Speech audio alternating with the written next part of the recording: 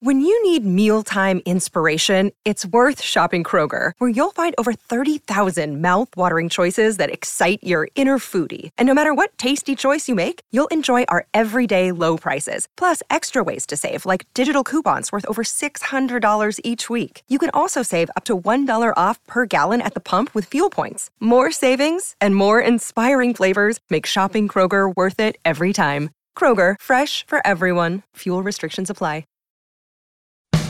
Today on Something You Should Know, how low should you let your gas tank get before you fill it up? Then, we all keep things in our homes we never use or even want. So why do we keep them? People keep things for different reasons. One, they miss the person that the emotion is attached to on that item, or they think someone else in the family will value it, or they just want to have it just in case. What if I need it? And we have so many of those that we forget where they all are. Then, ever notice how the front of some cars resemble a human face? Is that intentional?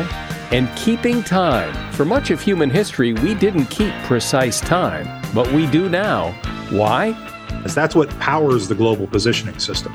So anytime you use a navigation app, right, it's drawing on this constellation of atomic clocks and satellites to determine where you are on the surface of the Earth. And that works phenomenally well. All this today on Something You Should Know. If you have to hire someone, what's the best way? Referrals? Well, maybe that could work. But just because somebody knows somebody who knows you doesn't necessarily mean they're qualified. Or you could pull out that file of random resumes that came in during the last 6 months. Maybe there's somebody in there. Maybe. Now, if you're hiring, you need Indeed. Indeed is your matching and hiring platform with over 350 million global monthly visitors, according to Indeed data, and a matching engine that helps you find quality candidates fast. As a business owner, I've found that hiring the right people, well, there's just nothing more important. Don't leave it to chance or a referral or a random resume. Use Indeed. In the minute I've been talking to you, 23 hires were made on Indeed, according to Indeed data worldwide. Indeed's matching engine is constantly learning from your preferences. So the more you use Indeed, the better it gets. And listeners of this show will get a $75 sponsored job credit to get your jobs more visibility at Indeed.com/something. Just go to Indeed.com/something right now and support this show by saying you heard about Indeed on Something You Should Know. Indeed.com/something. Terms and conditions apply. Need to hire? Oh, you need Indeed. Something you should know. Fascinating intel, the world's top experts, and practical advice you can use in your life. Today, Something You Should Know with Mike Carruthers. Hi there. Welcome to Something You Should Know. Here's a question for you. How do you decide when it's time to pull into the gas station and fill up your gas tank? It turns out that 75% of drivers say they use that display on their dashboard that shows miles to empty. They use that to determine that it's time to get gas.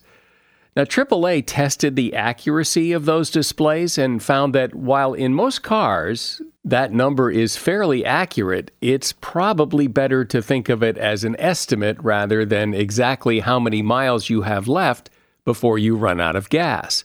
The number can't be exact because it depends on factors such as speed, acceleration, and driving distance that you have yet to drive. And it's also likely based on historical data of how the car has been driven in the past. In general, AAA says you shouldn't go by that anyway in deciding when to get gas. They recommend if you wait until that light comes on that says you're low on fuel, you've waited too long. They recommend filling up the tank when it reaches a quarter tank. And the main reason is this. The fuel pump inside your gas tank is cooled by gasoline. So the less gas you have, the hotter the fuel pump runs, and the more wear and tear on the gas tank. And fixing that can be costly. And that is something you should know. One thing we all have in common is stuff. For some of us, Stuff is no big deal, but for a lot of us, we worry we have too much stuff. And for some reason, we find it hard to get rid of. For many, it calls to us, or maybe better said, it nags at us. When we see a room or a closet or a garage filled with stuff, it can cause stress because it represents a job we know we need to do, namely clean it up, organize it, or get rid of it, and yet we don't. For over 20 years, Matt Paxton has helped people from all walks of life who want to live more simply. He was a featured cleaner on the TV show Hoarders, and he now hosts the Emmy-nominated show Legacy List with Matt Paxton on PBS.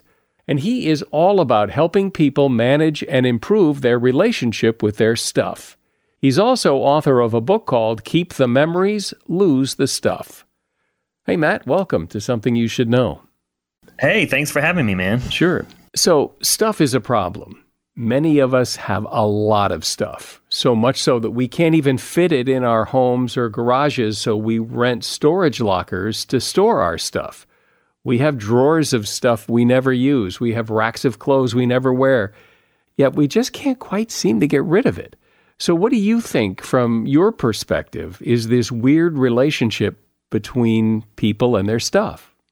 Yeah, so for me, it's really interesting. I mean, I've gotten to study stuff for the last 20 years. I've cleaned hoarded houses for 20 years. I've helped seniors downsize. I've helped families clean out a loved one's house after they've died. So I get all the different emotions that are attached to it. What I've learned to believe is when someone's life is full and complete with substance, with doing and giving and volunteering and family and people and love, well, then stuff doesn't really matter that much. But at the beginning of your life, when you're, just trying to get anything and looking for a win, that's when I feel that stuff means a little more. So we all have stuff. There are some people who have a lot of stuff. There are some people who have a lot more stuff. And then there are hoarders, and you know about hoarders. Do you think that these are all different degrees of the same thing, or is hoarding, is that more of a mental illness, and that's not the same thing as just having a lot of stuff? I was on Hoarders, full disclosure. I was a cleaner on that show for, 13 seasons. So I feel like I've seen it all. I one time said we were cleaning a house out in New York City, and the guy, there was a homeless man living in the yard. So the hoarder had the house and the yard, and then a homeless man had kind of like shacked up in his yard. And I asked the guy, I said, man, how'd you get here? I was cleaning out his little shack. And I said, how'd you get here? And he goes, well, I was a stockbroker, and this girl broke my heart. And I go, really? And he goes, yeah. And I was actually cleaning up a 5-gallon bucket of human feces. I mean, so this is a very extreme mental disorder. And I go, all of this over a girl. And he goes, well, I got addicted to crack too, but mainly the girl. And I laughed, and I thought, well, gosh, we're all 4 or 5 decisions away from pooping in a bucket. And so that's where I put it. Right now it's very difficult for you and I to see how someone could, be homeless in a shack, in a hoarder's yard, and pooping in a bucket. But 4 or 5 bad things happen to us, and it's we're there, right? And I could argue that number is even less. I mean, a couple bad things happen. And I'll just tell you the study. I mean, I was very lucky. I got to study hoarders for almost 20 years. And so I really understand the extreme part of hoarding. And you're right. It is a disorder. They can't help it. What I'll tell you is they're good people. Bad things have happened to them. And they've gone to look for their happiness and self-worth in stuff. Yes, that is a very extreme situation, hoarding is. But it's very common. I mean, it's 5% of the country. There's 19 million people that suffer from hoarding. Woo. So it's not a small number. I mean, there's more people out there than most realize. You always have to wonder, so what's enough stuff? What's too much stuff? It seems like it's very subjective. Some people are just fine with a lot of stuff, and some people aren't, and who's to say they're wrong? Look, I'm a minimalist now, and I think I've got too much stuff. I mean, I was in my closet the other day. I'm up to 8 T-shirts. Like, that's too many. I really only need like 4 or 5. And so I'm like struggling, like, I got to get rid of some of these T-shirts. And that sounds silly, but for me, at this point in my life, that's too many. I have 7 children. And so I've been forced to really, in the last 2 years, it's a new blended family. And I went from 3 kids to 7.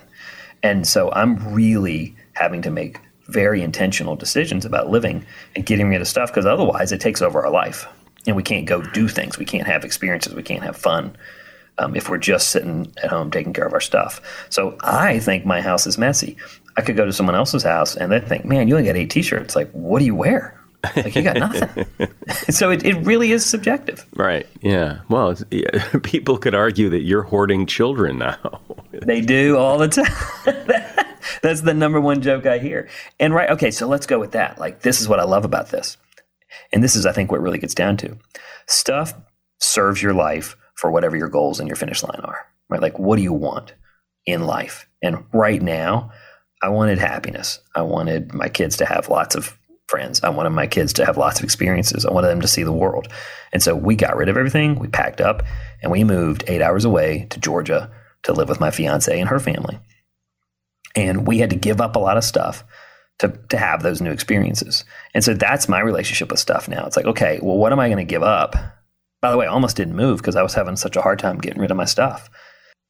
So what is your sense? And people talk about, oh, I have too much stuff. I need to get rid of stuff. I need to clean up. But are most people okay with their stuff? Or do you think this is, one of those problems that people, it's something to talk about, but it isn't really a problem, or it really is a problem, or what?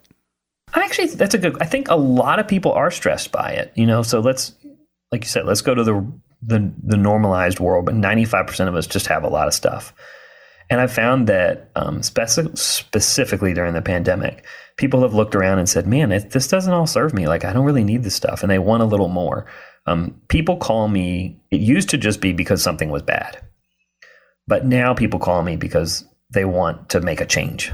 They want more in life. And a lot of times their stuff is holding them back.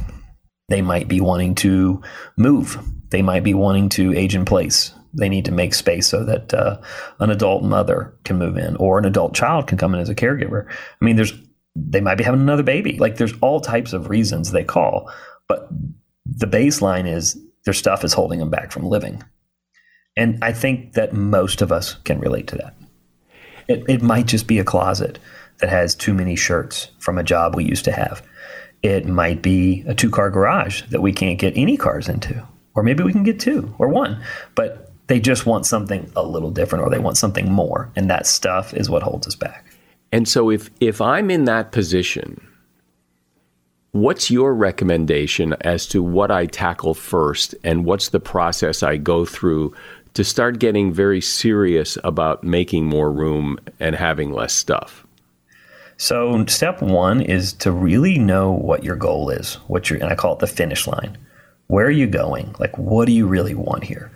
And that's, believe it or not, really important. I mean, so many families call me, oh, we got to start decluttering. Great. What's the goal with this house? Oh, I don't know. Grandma's going to move in the next 10 years. Great. Let's get real clear, because we don't know what grandma needs to take. What if grandma's not alive anymore, right? So I get really clear on that goal. What's that finish line? What are we doing? And then the why. And the why is actually really important. And so this is more philosophical at the beginning than how to start cleaning, because you've got to have something to come back to. Right? But and I compare it to weight loss. It would seem to me that most people get a bug to clean out their stuff because they want to clean out they just want to get rid of stuff. There is no big goal. There's no grandma's not coming. It's just, we've got too much stuff. It would be nice to clean this out and get a little more room, rather than some big profound goal. Okay. Profound's the right word. Is every situation profound? No. But this step number 1 about understanding your finish line and the why, it's important because you'll quit otherwise. Cleaning is pretty much the easiest thing to quit at. Cleaning and exercise. And so this step is first on purpose, because I want you to set a goal that you come back to when you're ready to quit. And you're right, it may not be, you may just need to get rid of 10 t-shirts. And that's fine. But you got to understand what your goal, and that goal is simply, I just need space for more t-shirts. I bought a bunch of new t-shirts at a concert and I want to get rid of some. Great. That's about as simple as it gets. But you got to get clear on that, or otherwise you quit and you don't finish it. And then now you got 20 t-shirts, not 10. And so I'm really, really clear on even if it's small, you got to have a goal. You got to know what you're doing there, and you got to stick to it, because otherwise you'll quit. Okay. So I have a goal. Now what? All right. Now start small. That's the second biggest mistake. People try to tackle it all in 1 minute. And, I don't care how small or how big the situation is, you didn't do it in a weekend. It typically took a while to clean it or to fill it up. And so I say start really small. Like I love the junk drawer in the kitchen. It's usually like top left of the island, and it's filled with rubber bands and cards and pens and checks and papers. Start there. Start with one bookshelf. Start with like one shelf. Start with one, 1 foot area by 1 foot area in the garage. Whatever area you're looking at, start really small and complete it. And the reason I say that is you need to visually see that you can do it, or otherwise, again, you'll quit.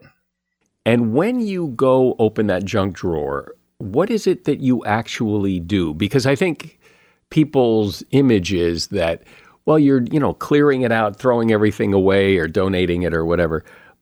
But you're not throwing out everything. So what's the process of I pick this up and what do I do with it?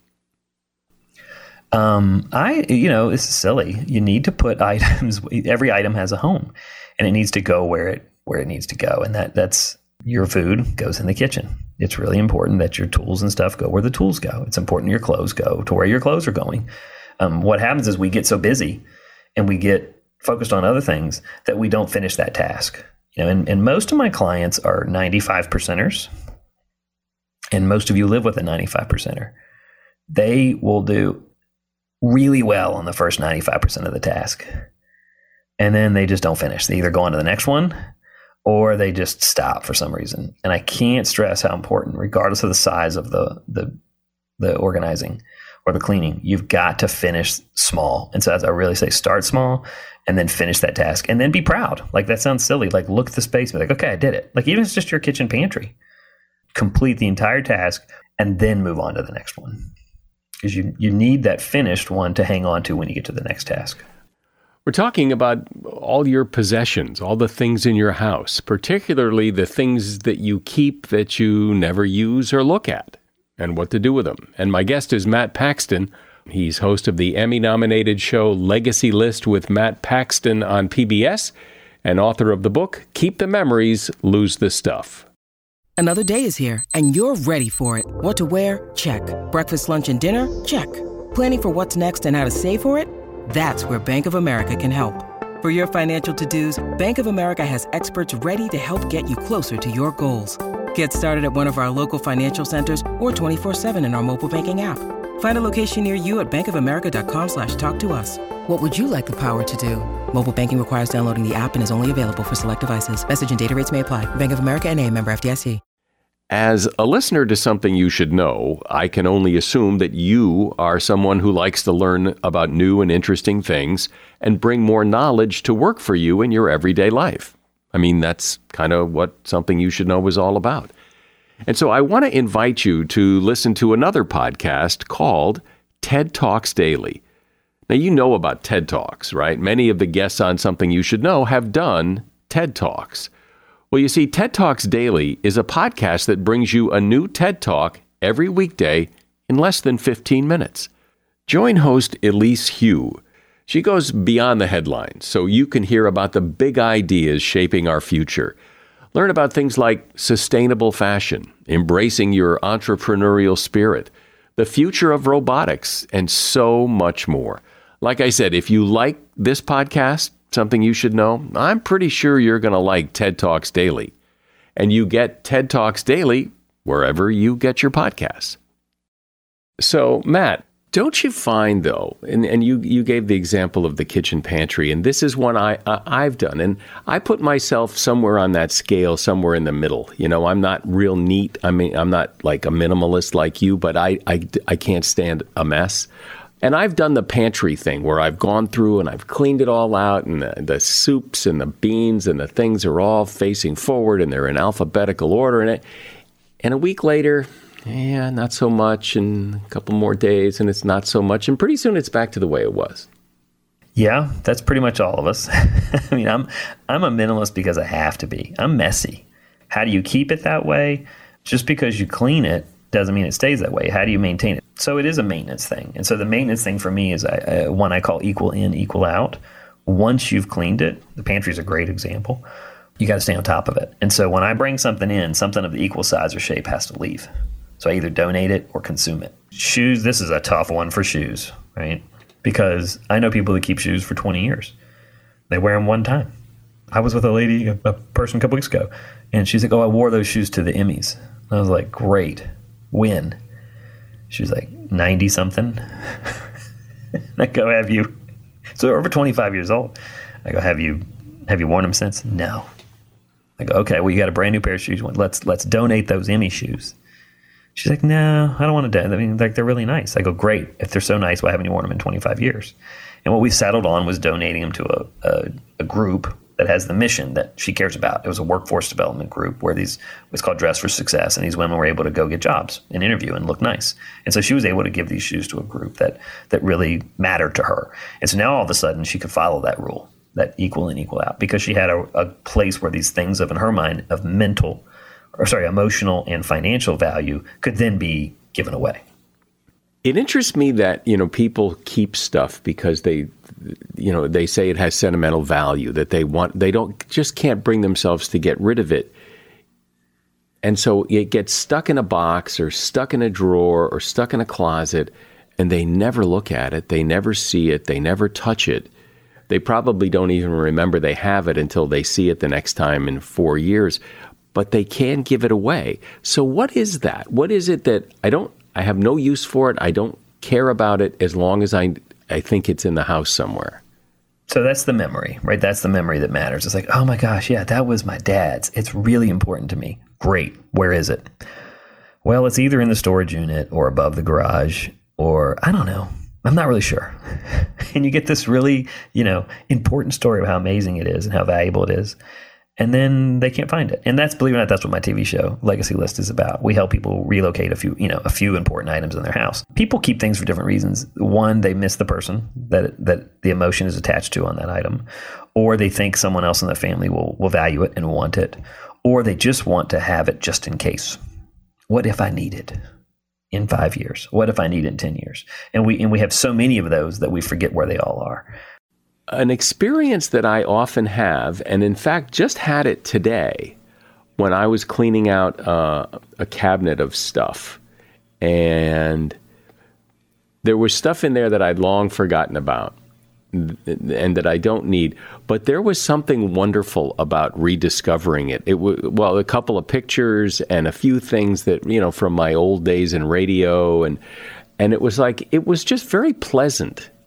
And if I had gotten rid of all that stuff, I would never have that experience of kind of re-surprising myself of, oh, look at that. Oh, that's so nice. Yeah, that's actually one of the best parts of downsizing and decluttering, is like actually finding things that matter. Now, the question is, do you keep it to do that again in 20 years, or do you enjoy the moment, share the story with whoever you're with, and then let that item move on to another place? Do you discard it, or do you keep it, or do you donate it? But if you do that with all of those things, you won't be able to do it again. Correct. And the goal is not to get rid of everything. The goal is to get rid of enough so that you can share the really important items. I remember reading, or maybe I interviewed somebody about this, that there is some evidence, some research that says that when people clean out their stuff, when they get rid of all the junk in their house and really downsize their stuff, that they also tend to lose weight. Has that been, since you've done this so much, has that been your experience? I don't study that, but I've seen it. I think it's very true. It's the easiest thing to compare organizing to. But where I'll take that is, stuff is something that weighs on our mind, right? It's just another task, another thing I've got to do. Right, the decluttering that we never get to. And so once you do that, you've taken a huge weight off your shoulders, and you've taken a huge amount of time, and you've also proven to yourself that you can do things that are difficult. And so I can absolutely see why people have done that, because it frees up time in your life, and it frees up anxiety in your brain, and it teaches you that you can focus and you can achieve. And I mean, I'm afraid so many of my answers are getting really preachy, but decluttering teaches you the skills that you can do it. And so it makes total sense that people go next onto weight loss. And don't get me wrong, cleaning out a house is, whether it's just a room or a closet, guest room closet, it's still a relief, and it's still an accomplishment. And you're better off than you were yesterday. And you're probably happier than you were yesterday. What you just said a moment ago, I think is so important. We probably should have discussed it at the very beginning. And that is that when you see a room that's cluttered or a closet or a drawer, that the clutter represents a job you have to do, because you know at some point you're going to have to do it. And it represents this job that you have to do that you haven't done, and that's what causes the stress. Yes? Exactly. And some of us look at that as failure. If there's more things I don't have time to do, then that weighs on me mentally, and it slows me down even more. So it's my sense that there are basically two things that keep people from cleaning out that drawer or that closet or that garage. And they are, first of all, that it doesn't seem like any fun at all, and sooner or later it's all going to get junked up again anyway. And secondly, is that fear of throwing away or donating stuff that you're really going to miss, that you're really going to want, that you're really going to need later on. And as somebody who not only helps other people, but has done this for themselves, what do you say to that? I got rid of 85% of myself. I was so afraid if I got rid of all this stuff and this place and this thing, I would miss it all. And here we are a year and a half later. I don't miss any of it. And we moved to a house that had a smaller yard. And so I have less stuff to take care of. I have less maintenance of my house. I have more time to do things with my family. And by the way, I have more money in my checking account because I'm not buying a bunch of crap I don't need. And I left a lot of stuff behind. And that's okay. Well, I don't know anybody that doesn't have some issues with their stuff. And, well, even you're the guy who helps everybody else declutter and downsize and get rid of their stuff. And you've admitted that you've had your own issues managing your own stuff. So clearly it's a universal problem, and it's good to get some perspective and advice on it. Matt Paxton has been my guest. He hosts the Emmy-nominated show Legacy List with Matt Paxton on PBS. He was a featured cleaner on the TV show Hoarders for quite a while, and his book is called Keep the Memories, Lose the Stuff. And you'll find a link to that book in the show notes. Thanks, Matt. Thanks for being on Something You Should Know. Thanks, dude. Every day, every hour, every minute, every second, you are experiencing the passage of time. And we have become pretty good at keeping track of time as it passes. But it wasn't always that way. In fact, how humans have kept track of time until fairly recently hasn't been all that accurate at all. And yet now, the way we track time is extremely precise. Chad Orzel is an associate professor in the Department of Physics and Astronomy at Union College in Schenectady, New York, and he's author of a book called A Brief History of Timekeeping: The Science of Making Time, From Stonehenge to Atomic Clocks. And he's here to talk about the fascinating story of how we keep track of time. Hey, Chad, welcome. Thank you for having me on. So when did people, at least as far as history can tell, when did people start trying to keep track of time as it passes?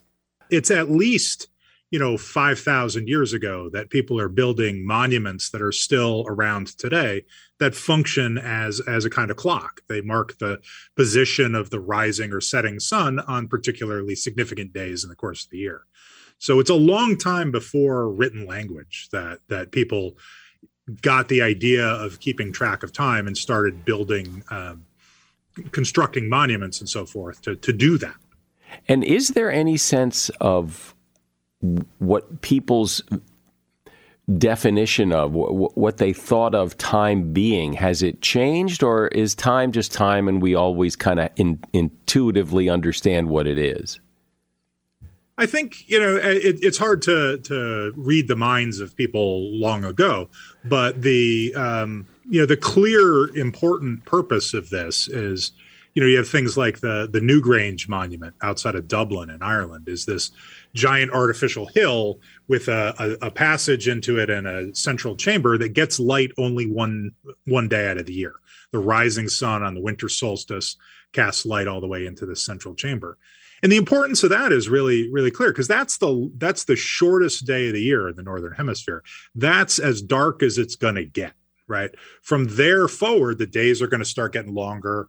The weather is going to eventually start getting warmer. That's sort of a very important marker for an agrarian society of, this is the time when we need to start thinking about the future, thinking about, okay, we got to get stuff ready for spring. I imagine that for a long time as people experienced it and needed it to get along was kind of a ballpark guess. I mean, that my clock didn't need to match your clock to the second in order for us to all kind of get along. We all kind of knew when the sun came up and the sun went down, and that's a pretty recent thing. Exactly. It's for most of human history, the vast majority of the recorded and all of the unrecorded history, time was a very local thing, right? You're measuring time by the position of the sun in the sky or the position of, the stars of the moon at night. And that's tied to a particular place, right? It's different times of day at different locations on the surface of the earth. But that didn't really matter to anybody because nobody could go far enough for there to be a significant difference in what time it was, fast enough for that to matter. It's really not until the 1800s and, particularly in the US, that you start to really get into issues where people, once the railroad system is fairly well established, people can go far enough in a single day that the time of sunset changes by a significant amount. Just before the Civil War, you could get from New York City to Ohio, and sunset's a good half hour later in Ohio. So then you have to start worrying about, okay, how are we coordinating things over these big distances? But prior to the 1800s, right, it was perfectly fine for everybody to have, their local clocks showing slightly different times because no one was ever going to interact with anyone whose time was significantly different. When did the concept of days, weeks, months, hours, minutes, how did that all start to gel?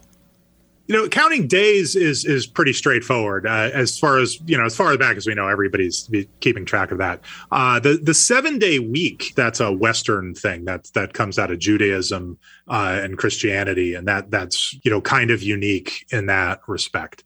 Dividing the year up into months is something that happens kind of the same way all over the world. Most cultures have sort of a 12 or 13 month calendar of some sort. And that's because of the moon, right? The moon is one of the brightest objects in the sky, and it goes through, the cycle of phases once a month. And it takes about 29 days to do that. So there are just over 12 full moons in a year. So, pretty much every culture has some sort of 12-ish division of things. The division into hours and minutes and so on, that happens largely in sort of parallel to the months, right? So people tended to split things up into like 12-hour days because you have sort of, 12-month calendars and they just mirror each other. Talk about when the whole idea of keeping track of time with a device, with a clock, with something resembling a clock. When did that start and how did it start? The earliest thing that's really genuinely a clock is a water clock, and those go back thousands of years. And it's a vessel that looks kind of like a flower pot. It's sort of a tapered pot, and you would fill it up with water. And it has a small hole at the bottom, so the water drains out very slowly over a period of, 12 hours, something like that. And there are markings on the inside of this alabaster container that designate different hours through the course of the night. So you would fill this up at sunset, and then it would tell you as time went along, where are you in the course of the night. But you can also turn it around and use this, on a cloudy day. Right. When a sundial isn't going to tell you, if you can't see the sun, you can't tell what time it is by the sun. But you could use one of these water clocks to do that. And those were the state of the art in timekeeping all the way up into the 1500s. And then what happened? Sometime in around 1200, 1300 in there, people started to invent mechanical clocks. And the first mechanical clocks weren't really very good. They tended to really only have hour hands. because they were sufficiently inaccurate over the course of a couple of days that there really wasn't any point in dividing it more finely than that. In the mid 1600s, people worked out how to make a pendulum clock, and that's a really good kind of clock. You can make a mechanical device that's based on the swinging of a pendulum. It ticks once per swing of that pendulum, and that will keep time to within 20 years of the first mechanical clock. People had pendulum clocks that were good to a second a day, right? That kind of level. That starts to enable some really interesting things. People doing astronomy find this incredibly useful because part of the way you measure the position of things in the sky is by keeping track of time. And so if at what time was this star directly overhead, that gives you information about where that is, that lets you map things with greater precision. And that leads to a lot of advances in astronomy and navigation and things like that. And so now we have things like atomic clocks, and as I recall, there are times when the clock stops because the Earth is slowing down. And who's doing all this? Who says so? Who says that this is the time? Yeah, it's a fascinatingly bureaucratic process in the end. There's a collection of national standards laboratories all around the world. We have a couple that contribute in the United States. There's the U.S. Naval Observatory in Washington, D.C., and there's the National Institute of Standards and Technology in Boulder. They both maintain atomic clocks that they keep track of what time it is continuously. There's PTB in Germany, there's the National Physical Laboratory in the UK. There's pretty much any major country has at least one standards lab with state-of-the-art atomic clocks that maintains a local time. All of those organizations report to a group that's called BIPM, which stands for the French abbreviation for the International Bureau of Weights and Measures. And they combine all of these measurements to sort of form a consensus average. The decisions about whether to add a leap second at the end of the year, right? Every now and then you get these stories that, this year on December 31st, we're going to count, 11:59, 59, 11:59, 60, and then midnight. Those leap seconds get added by a group that I'm going to mess up their name now, but it used to be called the International Earth Rotation Service. They monitor the motion of stars very carefully, and based on that, they keep track of the rotation of the Earth. And every now and then, the Earth is gradually slowing down. So every now and then, they add a second to sort of keep in sync with, so that the stars are where you expect them to be. And when they do that, I mean, I imagine they all get together at some point. There must be a conference somewhere, and do they argue about stuff like this, or is it all pretty much, yeah, that's fine? The organizations, they meet several times a year. There are provisions for potentially adding up to 4 leap seconds per year. The most they've ever done was in 1972 when they first implemented the system. They added 2. They added one at the end of June and one at the end of December. Since then, it's every few years they add one at the end of December. They make the decision about about whether to do that a couple of months in advance, so they can warn everybody, so that everybody who maintains clocks knows that, okay, we're sticking an extra second in. Something I have always wondered is, you can buy an atomic clock. I have an atomic clock right on my wall here. It keeps really good time because it's getting a signal from the atomic clock in Boulder, Colorado. But I guess what I don't understand is, what is atomic about it? And how does atomic anything make a clock more accurate, or what's an atomic clock? An atomic clock it might better be thought of as a light clock. And the idea is that the electrons inside an atom have these certain allowed energy states that they can be in. And they absorb or emit light as they move from one state to another. And the frequency of the light that they absorb or emit depends on the energy difference. That energy difference is determined by the laws of physics, right? So if you pick two energy levels in a particular atom, right, what we've done is we've defined the second in terms of two states in a cesium atom. Then the light that is emitted by any cesium atom anywhere in the universe moving between those two states will be absorbed by any other cesium atom moving between those two states anywhere else in the universe. What the clock actually is a source of microwaves at a particular frequency. It's 9,192,631,770 oscillations per second. And you make microwaves at that frequency and shine them on cesium atoms and see, do the cesium atoms absorb these? And if we've got the frequency exactly right, then the cesium atoms all move from one state to another.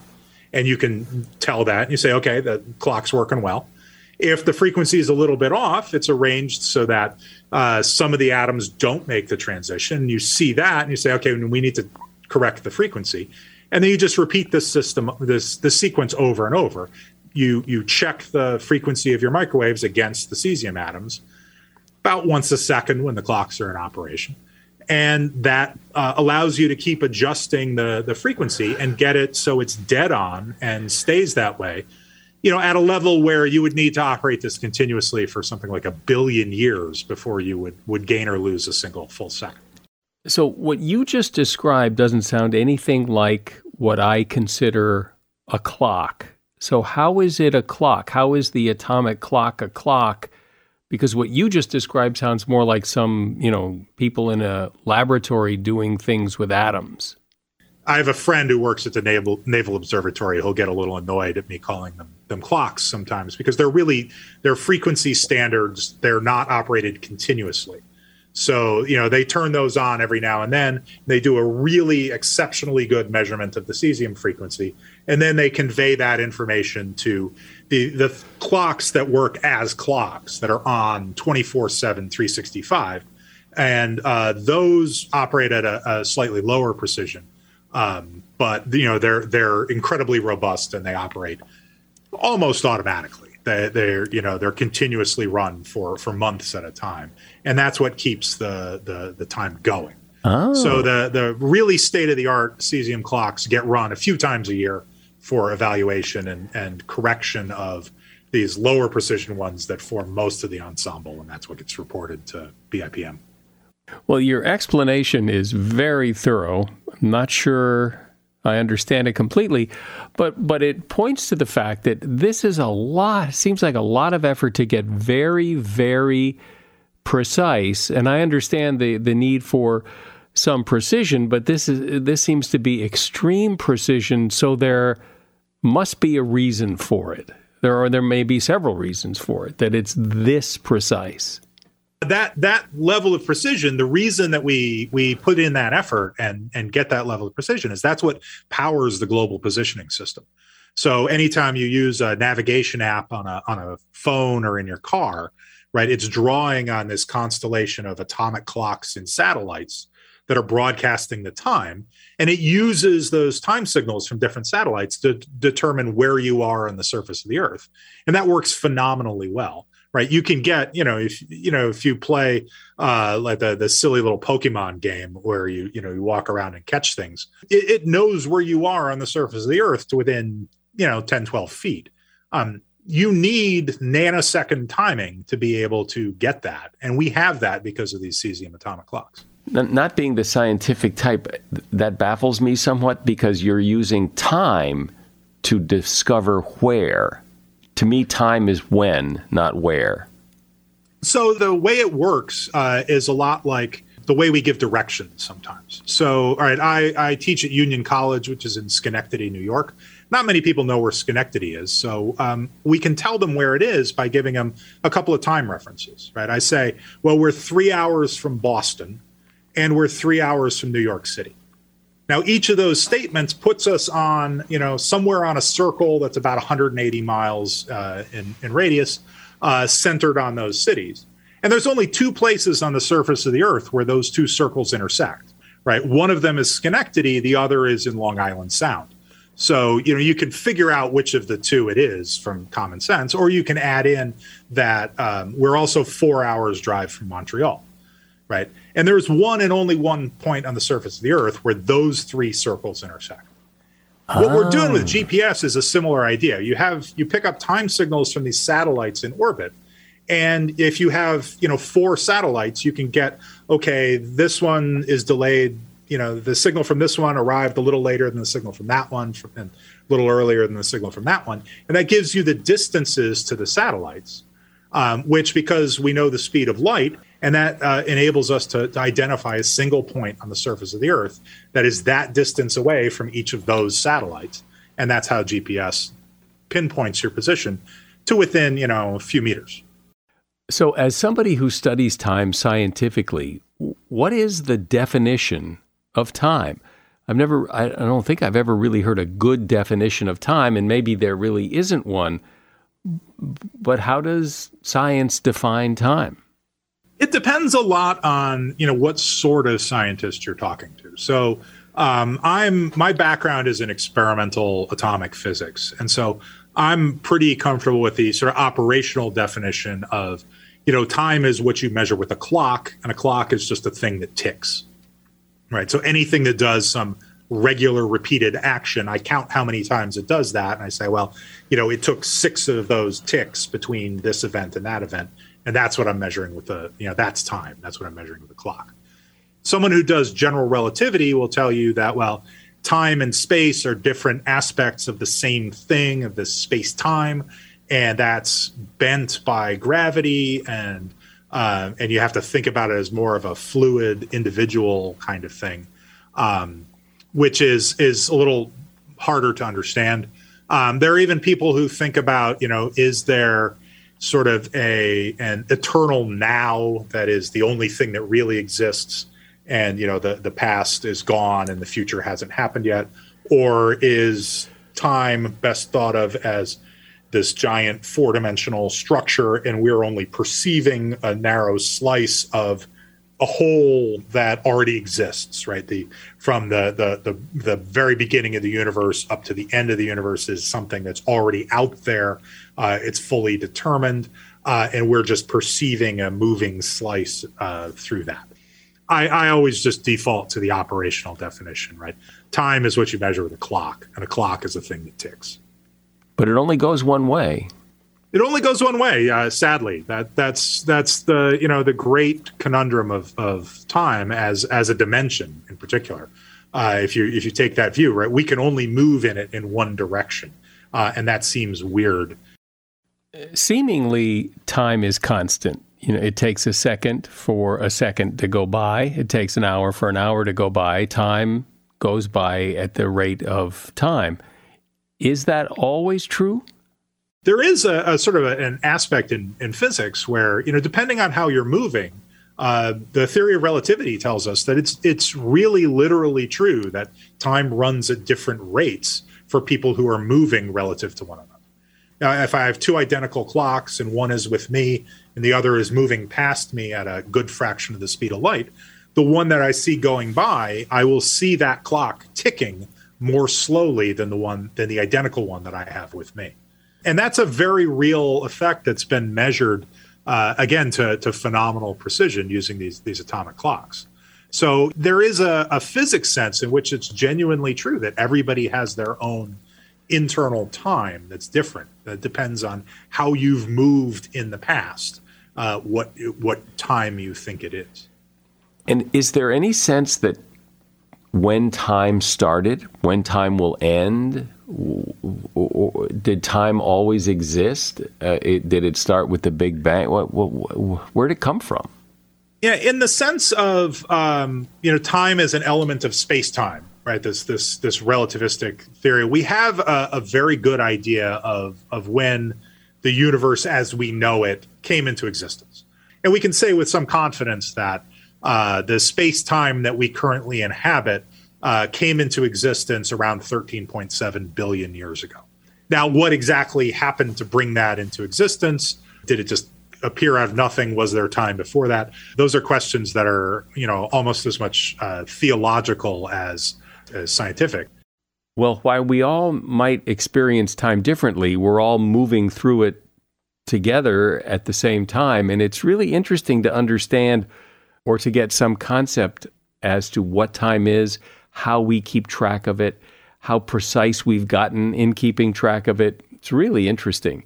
Chad Orzel's been my guest. He's an associate professor in the Department of Physics and Astronomy at Union College in Schenectady, New York, and he is author of the book, A Brief History of Timekeeping, The Science of Marking Time, From Stonehenge to Atomic Clocks. And if you'd like to read that book, I have a link to it in the show notes for this episode. And I appreciate you being here. Thanks, Chad. Thank you for having me on. I'm always happy to take a little time to talk about this. If you drive a car and look in the rearview mirror, or if you look at cars head-on, or if you've seen the movie Cars, you know that the front end of a car often resembles a human face. And those expressions on the front of cars are there not by accident. For example, the Volkswagen Bug looks wide-eyed and friendly. The Ford Mustang's long hood and narrow headlights have male features that look more aggressive.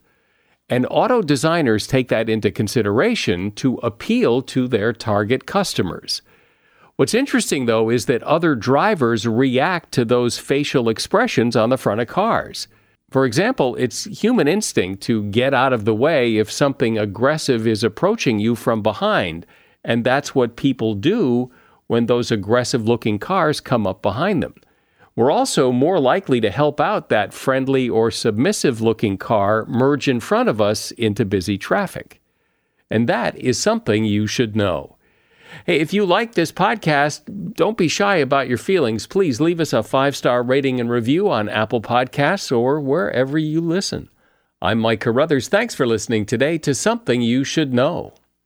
The Bigger Pockets portfolio of podcasts are worthy of your investment. We're having a real conversation as real estate investors. New episodes available every day. It's important to buy where it makes money and not necessarily where you want to travel to. Bigger Pockets, On the Market, Rookie Real Estate, or Money Podcast. The purpose of flipping is to create more cash so then you can reinvest into other types of properties. The Bigger Pockets Podcast, on YouTube or wherever you listen.